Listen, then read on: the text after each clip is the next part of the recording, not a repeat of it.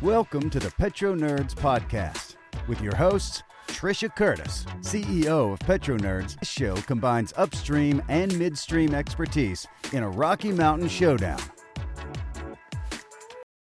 Trisha Curtis, CEO of Petro Nerds and host of the Petro Nerds Podcast. Welcome back to the Petro Nerds Podcast. This is episode 54. I just did a podcast recording with David Ramson Wood with Hot Take of the Day, and I thought I would just jump online and sort of do some topics. There's a lot going on in the world right now. I mean, I always say that, but it's really an unprecedented time.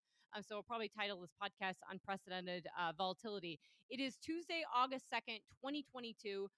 Right now, we're seeing WTI at 95.78. That is up from, I had actually seen October futures look at 92 yesterday. Brent is 101.91. That's up a couple bucks as well. Nat gas is 7.89. Dutch TTF, we're looking at a whopping almost $61 an MCF or an MMBTU right now. And the 30-year mortgage rate we've seen come down to it's come down to nearly 5%. It's 5.05% as you're seeing on CNBC. And that's because the 10-year yield, which largely tracks with mortgage prices, the 10-year yield has seen pressure coming down. It's at 271, but so when the 10-year yield comes down, that usually helps with a 30-year mortgage rate, and we'll get into that and talk about that for a little bit. So what I would like to do and talk about today is sort of what's going on with oil prices. I want to touch base on what's happening within Nancy Pelosi. The Speaker of the House has touched down in Taiwan, so she has actually visited Taiwan. So if you've seen Asian stock markets or the stock market in general, there's a lot of tension with that right now. And then I would like to get into talk about Walmart's earnings call, recession, 9.1% inflation that we saw. I want to touch base on Liberty Oilfield or Liberty Energy's earnings call, and a couple things that came out today within or last few days. We've seen from the Federal Reserve, from the New York Fed, we've seen updated numbers on U.S. household. And we've also seen some stuff from earnings calls from companies like Exxon talking about the state of the market. So Exxon had a few really great charts in terms of refining capacity and prices, which I think are excellent, that I would like to get into. So to just top this off, I think right now what we're seeing, where we saw pressure on oil prices, when you've seen that pressure on oil prices in the last couple of weeks, that has really been concerns about economic growth, concerns about a recession, concerns about the health of the economy, health of the consumer, and how much they're actually, buying crude oil. We've seen prices come down. We've, Brian Deese with the U.S. White House, with the Biden administration, has been bragging about, lower fuel prices. And largely those lower fuel prices, part of it, we saw a peak basically in gasoline, not just gasoline, but U.S. petroleum products, petroleum supply that you see from the EIA. We saw that peak in December of last year, and that's kind of come down, not dramatically, but it's come down since then. And July is usually a very resilient driving month, and that has actually, we saw gasoline demand come off in July, partly because that's when we were seeing oil prices really peak. So that's been part of, recession worries and concerns, and actually just health of the consumer. That's weighing on oil prices. I think you have to, obviously traders are part of that, but watching oil prices and seeing, where they go is going to be a very big deal. I really think we're going to see oil prices lower toward the end of the year as the economy, geopolitical volatility can certainly keep oil prices up, but I think we're going to see oil prices come down overall from a demand standpoint. Obviously, natural gas has been surging. So U.S. natural gas also went up because of, we saw that the Freeport facility, the Freeport LNG export facility, assuming that they were going to come online a little quicker. So that helped prices a few weeks ago. But really, it's been about Russia not increasing those flows. So that 20% flow of gas. So basically, the Nord Stream 1 pipeline was at when Russia put that pipeline at maintenance, and then they brought that back online. It started at 40%, and then they reduced that to 20%.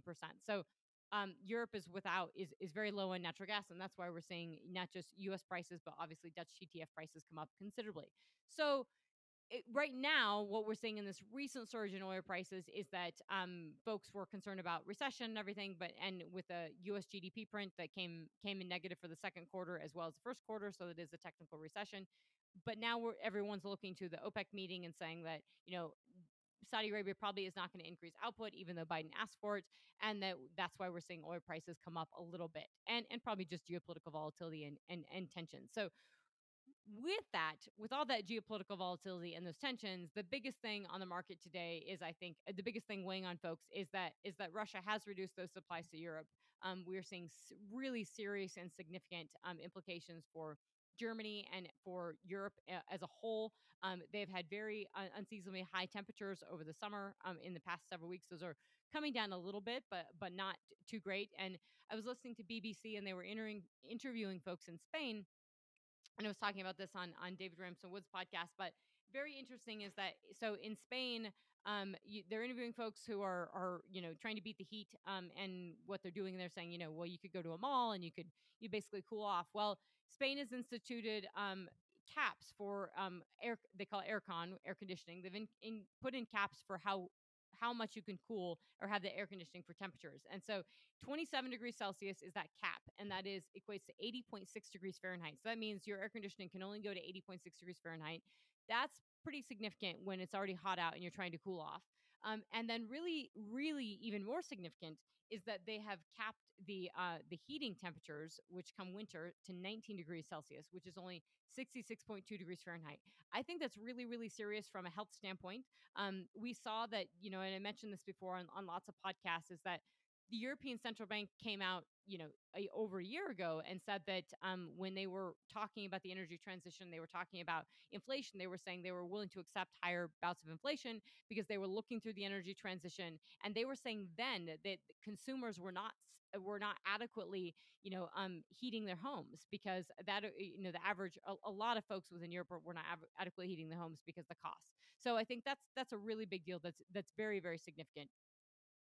So on top of that, in Europe, what we're seeing is we've seen Olaf Scholz, the Chancellor of Germany, basically he's advocated, and they're looking to institute this. And I'm not sure if it's fully been implemented, but they're trying to institute a 15% cut of natural gas consumption within Europe, because of these reduced flows on Nord Stream into Europe from Russia.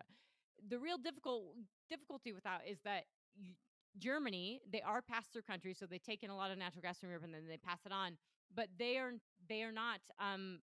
They're the single biggest consumer of natural gas from Russia, so the dependence on Russia is far more significant than other countries. And so they're asking the whole of Europe to take in less natural, or use less natural gas. And so part of what Spain is doing is trying to comply with that. Now, I believe that's only a 7% reduction, when the Chancellor of Germany in Europe is asking for a 15% reduction. And the ramifications of that, I think, are really, really big. And that, yes, this is we're seeing these high prices, and those are probably going to be maintained, but it's really about supplies, whether you can access supplies.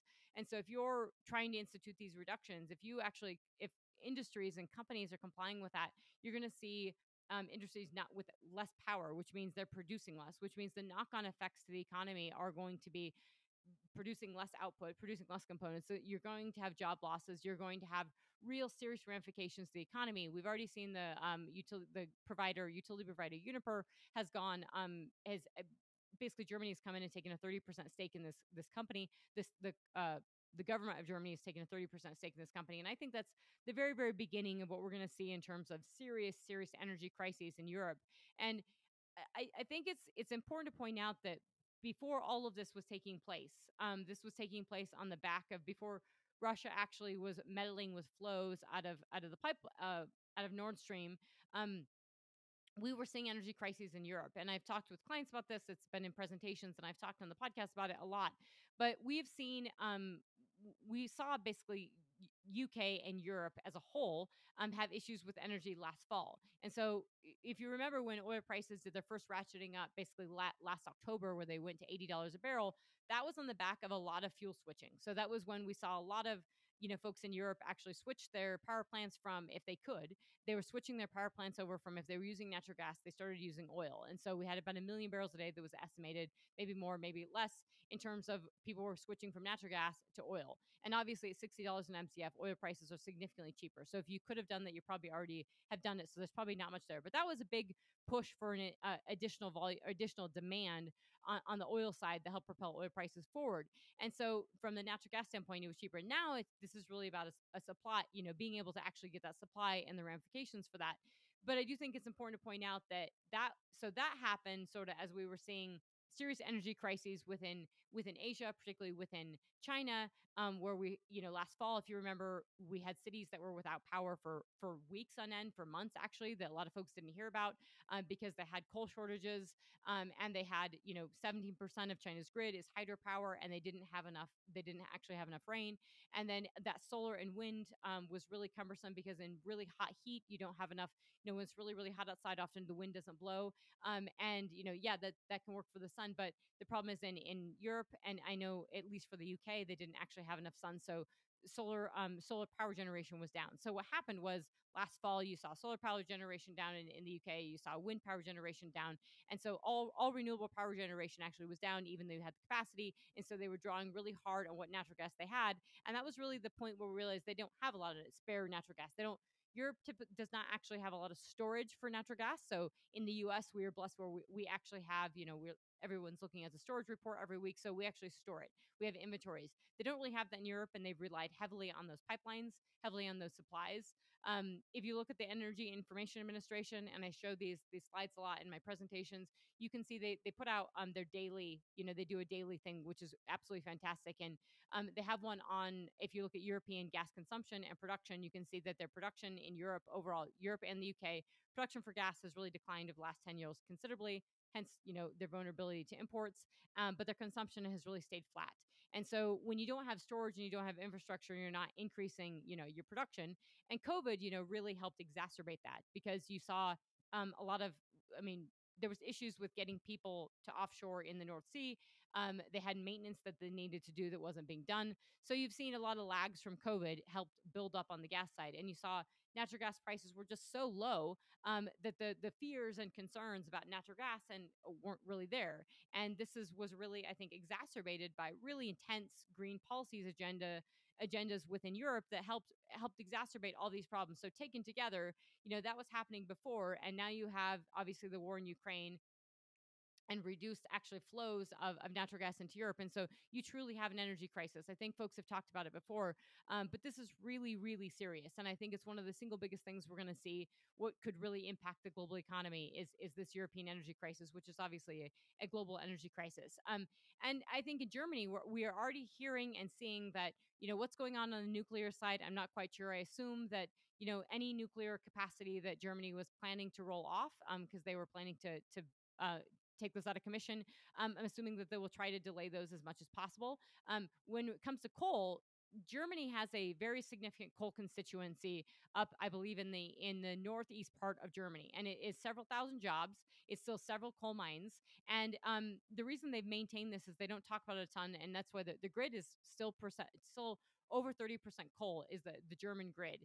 And so in many ways, that's actually probably very positive in terms of an energy security standpoint, because they're producing and supplying their own power in that regard. But it's sort of survived all these green policy agendas because they have a very strong constituent, very strong political base within the area that's advocated very strong for those jobs, and using the use of that coal. So they have a chunk of it. I'm assuming that they will try to ratchet up production if possible. But we are hearing, and you're hearing on BBC and others, that they are planning to basically ramp up coal-fired power generation in the winter. And I would assume that we're going to see that start as soon as possible, because you're going to try to offset any natural gas that you're using now and try to save that. So that's going to be very tricky. But I think it's really case in point in terms of sort of the energy security thing, which I've tried to talk a lot about in terms of if you're thinking about energy security, and you're thinking about what would the trajectory of natural gas demand and trajectory of coal, obviously Europe not getting enough natural gas from Russia is going to throw a kink into what the future of natural gas demand looks like in within Europe. But I think when it comes to coal, the decline that projections we see out of the International Energy Agency are just completely unrealistic. And I would say that I would bet a lot of money on coal consumption being significantly higher than almost every forecast has said they would be in the last couple of years. So I think coal production or coal consumption is going to be very, very high over the next several years and continue, because it is simply very, very stable. And what we're being taught from this war in Ukraine and these energy crises and geopolitical vulnerabilities is how stable coal is. And come this winter, when temperatures really cool off, and I think or Europe will have significant geopolitical vulnerabilities, that's going to be a real problem for them. And I think they're going to choose to actually produce energy through coal, because that's all they have. And we will see the importance of that. And I think that brings us to China. I mean, I sort of have a running thread on China throughout, my presentations and podcasts, but I would say that, on China, what we're seeing, I mean, China has increased coal production by 100 million tons in the past 5 years. So they're nearing about 400 million tons of coal production. That's really, really meaningful, not just in the context of energy security, but what they actually want to do and why they want the energy security and why they want to be, stable from everyone else. But I think in terms of how much crude they're getting about 2 million barrels a day of crude from Russia. They import roughly 10 million barrels a day of crude. They produce about 4.5 million barrels a day. China does. And so about 2 million barrels a day right now is coming from Russia, give or take.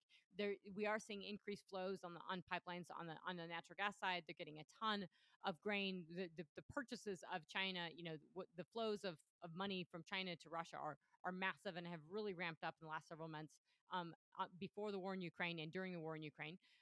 But when it comes to energy, I think when you look at what China's importing, you're getting about 2 million barrels a day from Saudi Arabia, 1.5 million barrels a day from Iran. So right there, you can just see that over half of their imports are from countries that they have very good relationships that they rely on. And the reason this is all relevant is because right now, Taiwan is a significant issue. Not just a significant issue geopolitically and what it means for China and what's been going, statements that Biden has made over his year and a half in office.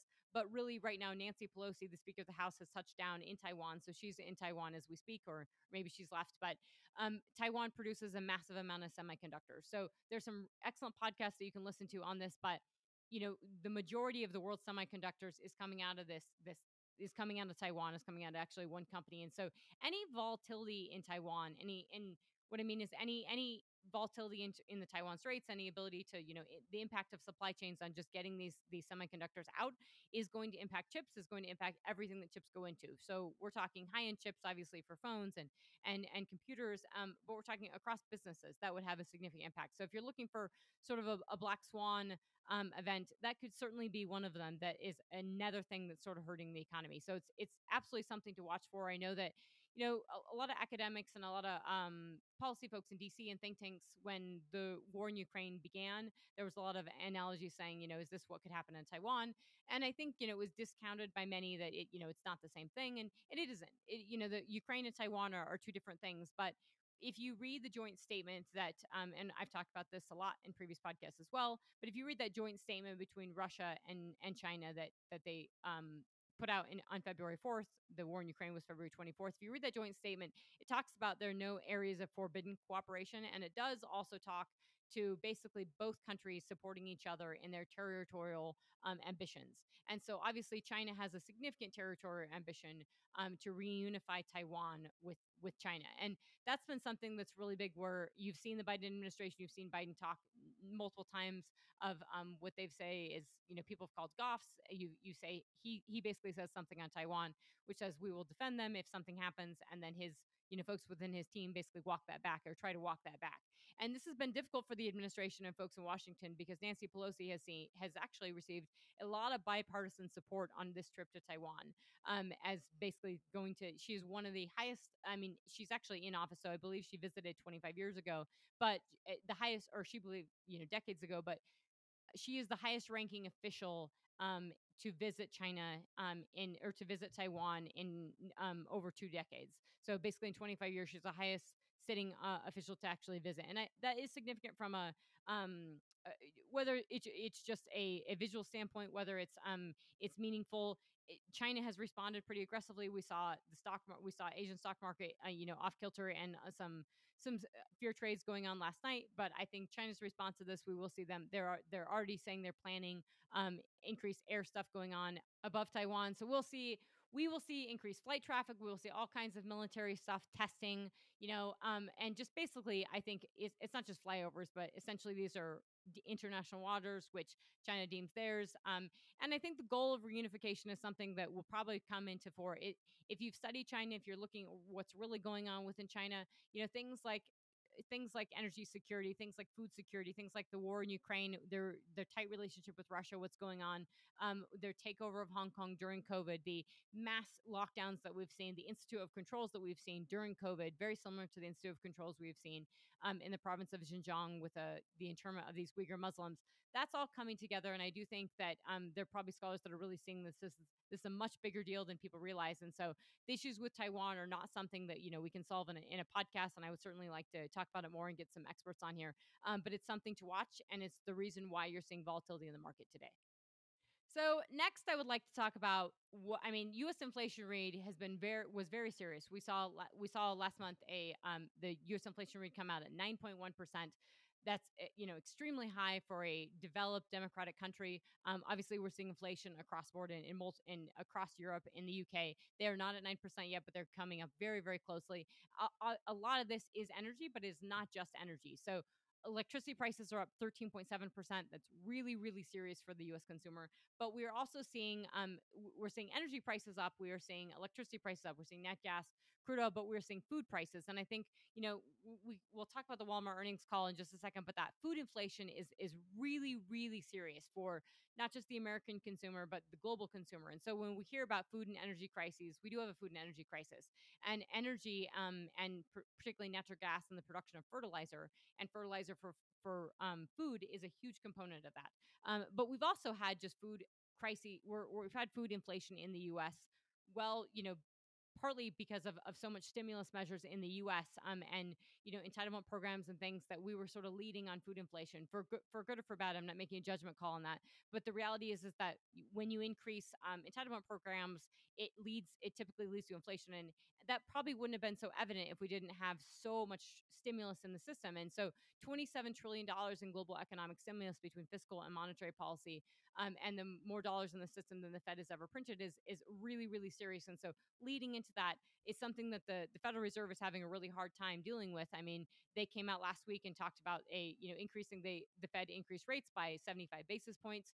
So and that talk was pretty hawkish in my opinion. I mean, I think the Fed actually coming out and saying, if you listen to the Fed speech and you listen to Jerome Powell, there are a few scary things he mentioned. And one is that he mentions food directly. He mentions that people are actually eating, consuming less food because of the cost of food. If you look at the actual inflationary data, you can see that food at home is far more expensive than food out. So if you're going out to restaurants, the reason that is because restaurants are afraid. Obviously companies like McDonald's, Olive Garden, companies like that are if you're catering to a certain consumer, and if you ratchet those prices up too much too quickly, you're going to lose that consumer. So those companies actually, McDonald's may be a company that actually does quite well or low on cheaper food because people are actually looking for food at a better price.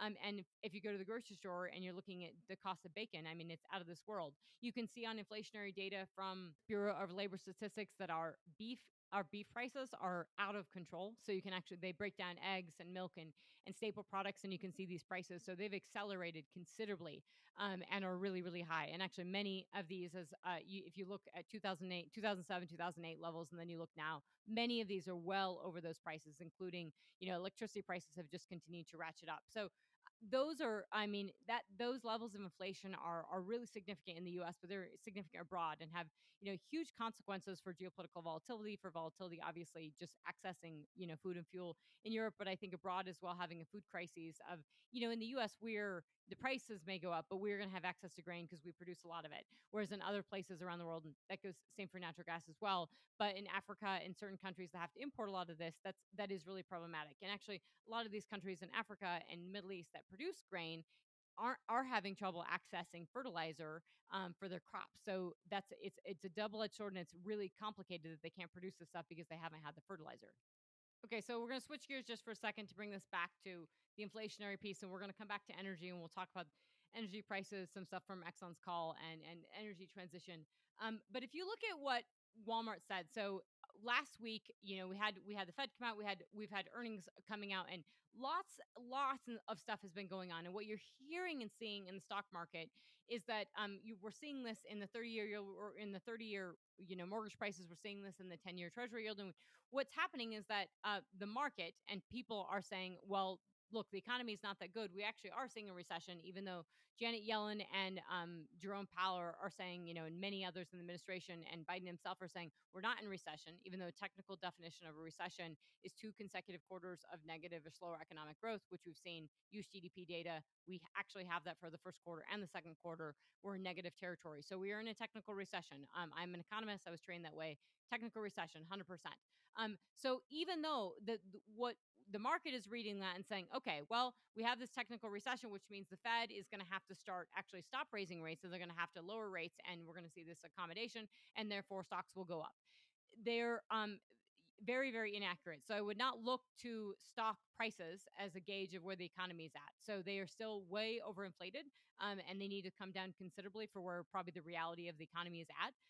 But they're not also, that is a poor interpretation, because if you listen to Jerome Powell and you listen to the Fed, what he said was he was very strong on inflation. Now he's extremely late to the party, and I've said that multiple times that Jerome Powell has, he didn't have job security. He finally got his job security, and then then he got it, and then he got serious about inflation, of tackling inflation. It became a problem.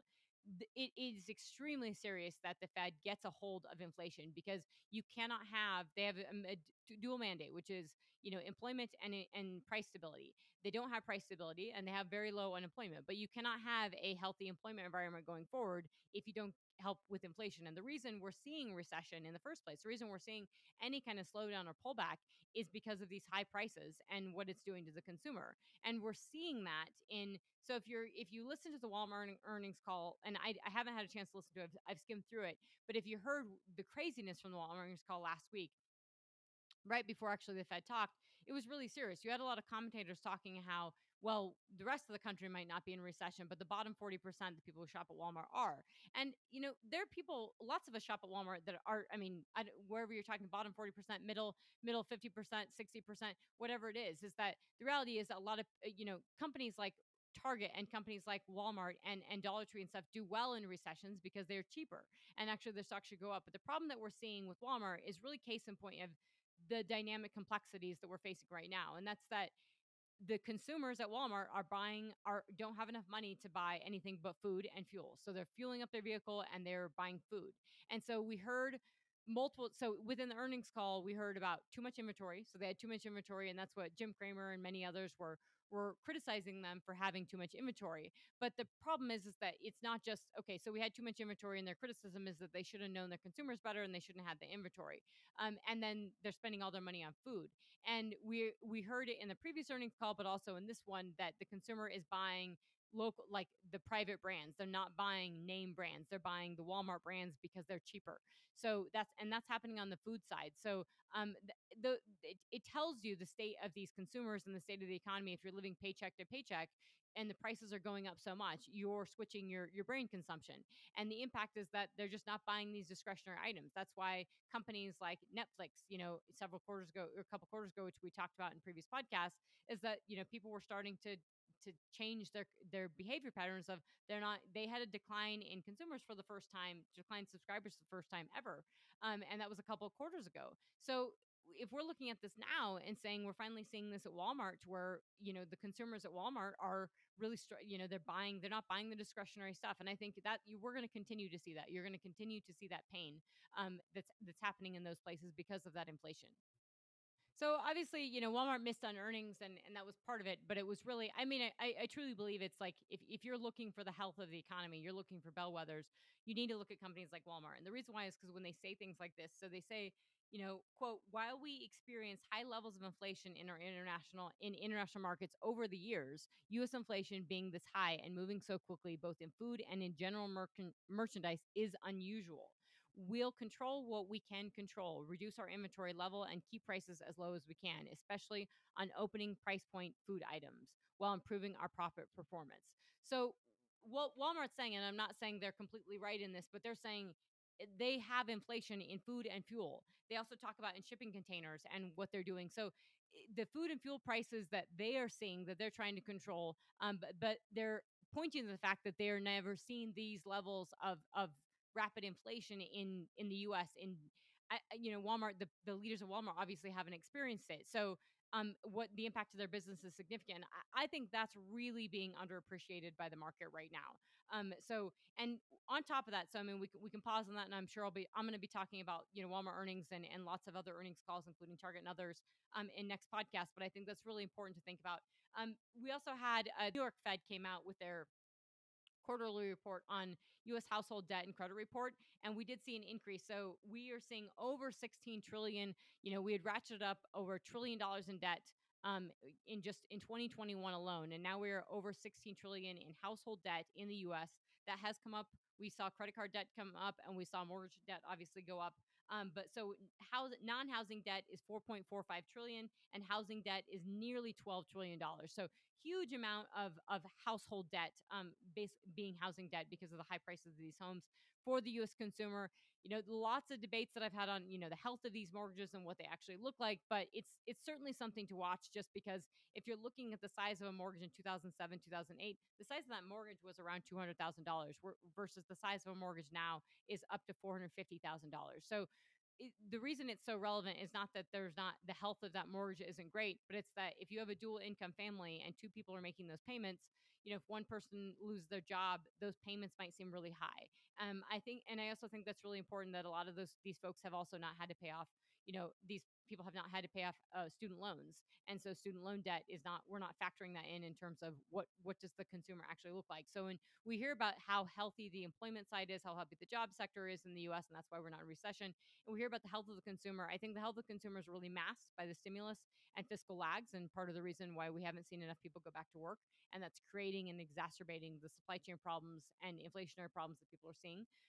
But it's also that those fiscal lags are really serious, but that the not having to the actual not feeling the employment side yet. So we're hearing companies like Tesla and Ford and others talk about curbing employment or job layoffs. We've seen it from Microsoft, Google, Apple. I mean, you name it. Everyone has. Goldman Sachs has all come out and started talking about job losses, but the average person isn't feeling it. When they start feeling it, I think this is going to change. This is going to change course really, really quickly. So if you break down this debt levels, we haven't obviously seen student loans, considerable increases, but student loans is 1.6 trillion. Auto loans are 1.5 trillion. So I do think it's serious when people are talking about the severity of student loans, and those are really high, right? The interest rate on those are really high. The government could do more in terms of reducing the interest rate on those loans or making sure they pay off the principal than just creating a moral hazard issue and forgiving all those loans. But if we're talking student loans being an issue, 1.6 trillion, I think we do have to think about that's far more about voting and voters and getting those votes than it, because auto loans are 1.5 trillion in debt. That's household debt is auto loans 1.5 trillion, and that is not healthy debt. That is not. These are not healthy. We have a lot of subprime auto loans. If you have a Pulse, you can buy Escalade. I think the auto debt is really, really huge. We have less than $1 trillion, just shy of of $0.89 trillion in credit card debt, and about less than half a trillion in other debt. So that's the non-housing side. So those debt levels are, people keep watching that. We don't see massive delinquencies, but I do think, we are hearing across the board where payday loan things are increasing, quick loans, people getting cash. We're also, and again, not across the board, not every single person is doing that, but a lot of folks are doing that. Folks living paycheck to paycheck, I think that's extremely serious. And we are seeing credit card debt obviously increase as well. And that's something to watch closely, is your types of consumers, your types of credit card debt. Okay, and lastly, I'm going to close with I'm going to talk about, we've seen earnings season come in for Exxon, so I will be getting into these in podcasts, but, Exxon has come in. I would say that it is interesting, to listen to Exxon and actually hear what they're saying in terms of the tone is a little bit different. Instead of being, very pro energy transition and talking about net zero and talking about board issues and activism, we have seen them pivot a little bit because they came out with their, the Biden administration wrote them a letter, which was really about really more addressing, oil prices and refining on the refining side and what was going on there. And so Exxon actually has come out with a letter in response to that. We heard a little bit about that in the earnings call, and they talked specifically in the earnings call about their increasing refining capacity. They also talk about natural gas laws. So if you're looking for like long-term trends and themes of what oil companies are doing now and how it's going to impact the future, is Exxon is talking about natural gas production volumes and increasing LNG, but that's a couple years out. That's a few years out. Same for volumes. They are talking about increasing, how much they've increased Permian growth from now, from 2021 to 2022. Essentially, they're expected to see a 25% year or 25% year over year increase. Now we're seeing, and we heard Chevron saying they've increased their rig count. They're basically at 10 rigs. So everybody's incrementally increased their rig count. And obviously, if you look back, I mean, what Exxon was drilling with 55 rigs pre-COVID, sometimes 57 rigs, and then we've seen that number just come to a fraction of that. To I mean, just to single digit numbers.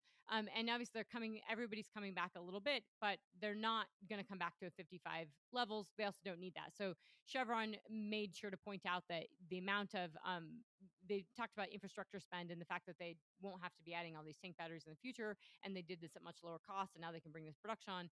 And they also talked about the fact that their lateral lengths are not just lateral lengths, but what they're doing with their rigs is they need half the rigs that they did before, and essentially they need half the frac equipment. They didn't say frac equipment, but they said their frac efficiency is nearly twice as it was, in 2018, and they said that essentially for rigs as well.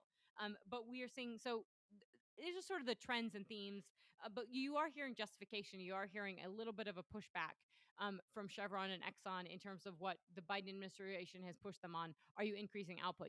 We heard questions on the earnings calls about that. But I will get into that in future podcasts. But the point I want to drive home here is related to what I opened with, and it's the energy and fuel, food crisis that we're talking about. And I think there's two charts that really capture it well. And I'm going to post these on LinkedIn and Twitter so people can see them. But if you look at Exxon slides on slide 4, they had this, and I'll hold this up, and it's in black and white, so you can't see it really well. But they put crude, natural gas, refining margins, and chemical margins, just these bar charts and these dots, and they just show, second quarter 2021, first quarter 2022, second quarter 2022, and 10-year range. And so the bars of the 10-year range are what these prices are, and you can see they're flat across the board, right? So for all these things, for oil prices, for natural gas prices, for refining margins and chemical margins, your 10-year average, right? That's our black bar. And then you see the prices. And you can see, obviously, there's a bump in crude prices, but really, those refining margins, obviously, there's a massive, massive bump quarter over quarter. So huge. They were negative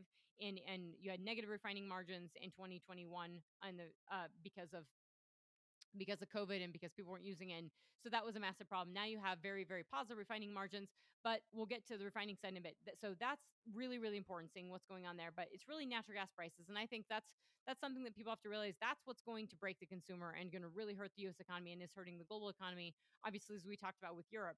But natural gas, the bump up in natural gas prices from where it was in the second quarter 2021 to now is massive. And they don't put the prices on it, but it's the ramp up, and that's really, really huge. Now, if we look at the refining side, and I think that's really, really important that they point out, is because that's where they're getting criticism of what's going on the refining side. Part of the reason we've seen a really big bump in prices and a hold up in prices, even with we know that Saudi Arabia, and we know what UAE is producing. We know that OPEC is producing nearly 29 million barrels a day of crude oil.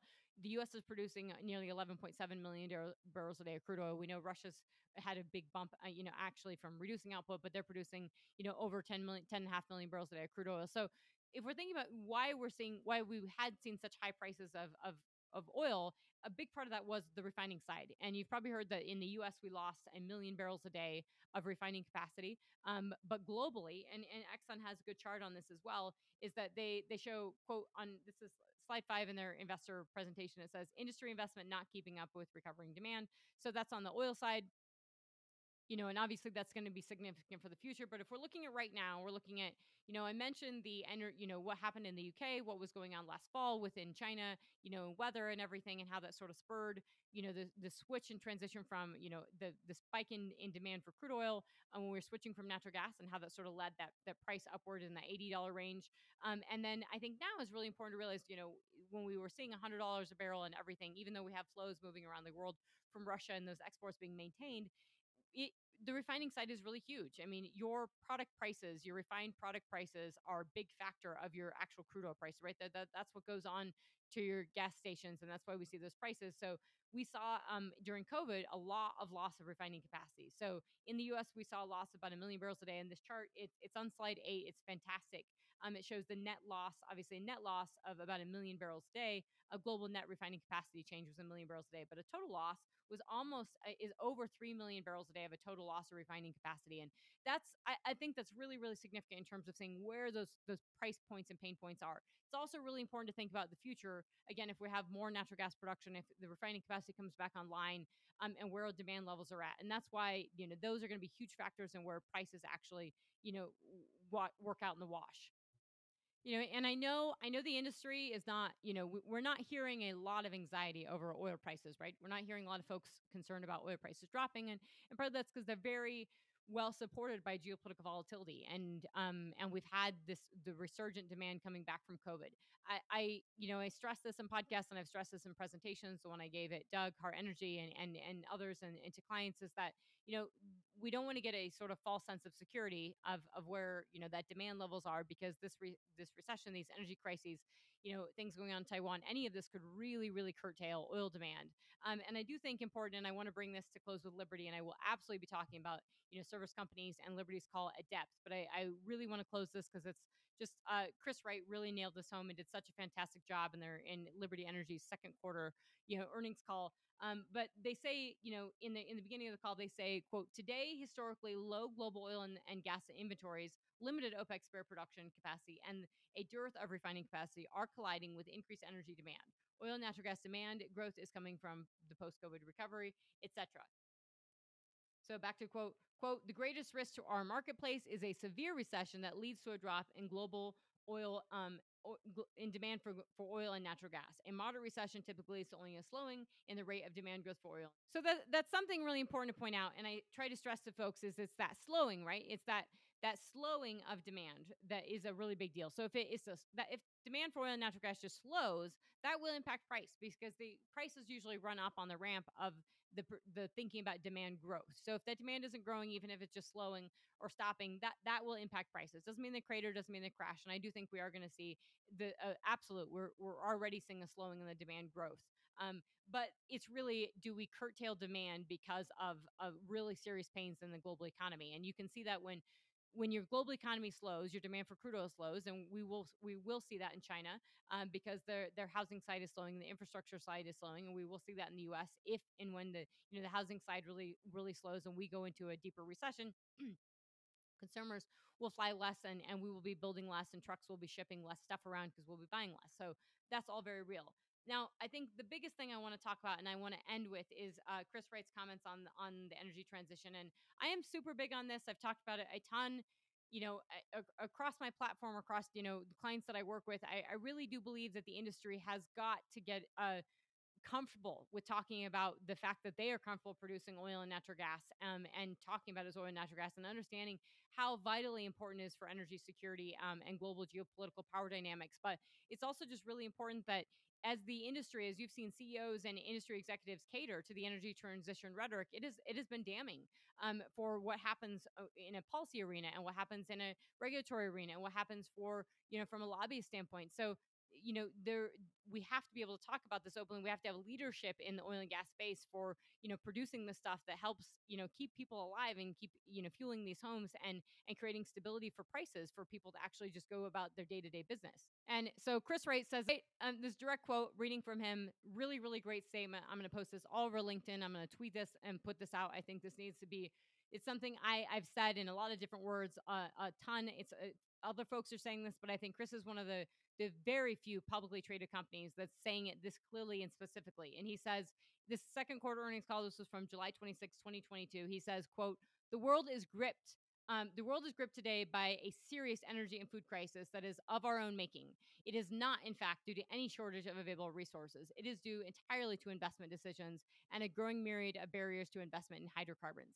The very hydrocarbons without which the modern world is simply not possible. It is admirable that the public regulators in our industry are keen to improve the quality and cleanliness of our activities. It is not admirable that so many emotionally driven, fact-free impediments to investment have come from government regulation, NGO litigation, and lobbying, and Wall Street, too often equating lower greenhouse gas with better in all cases.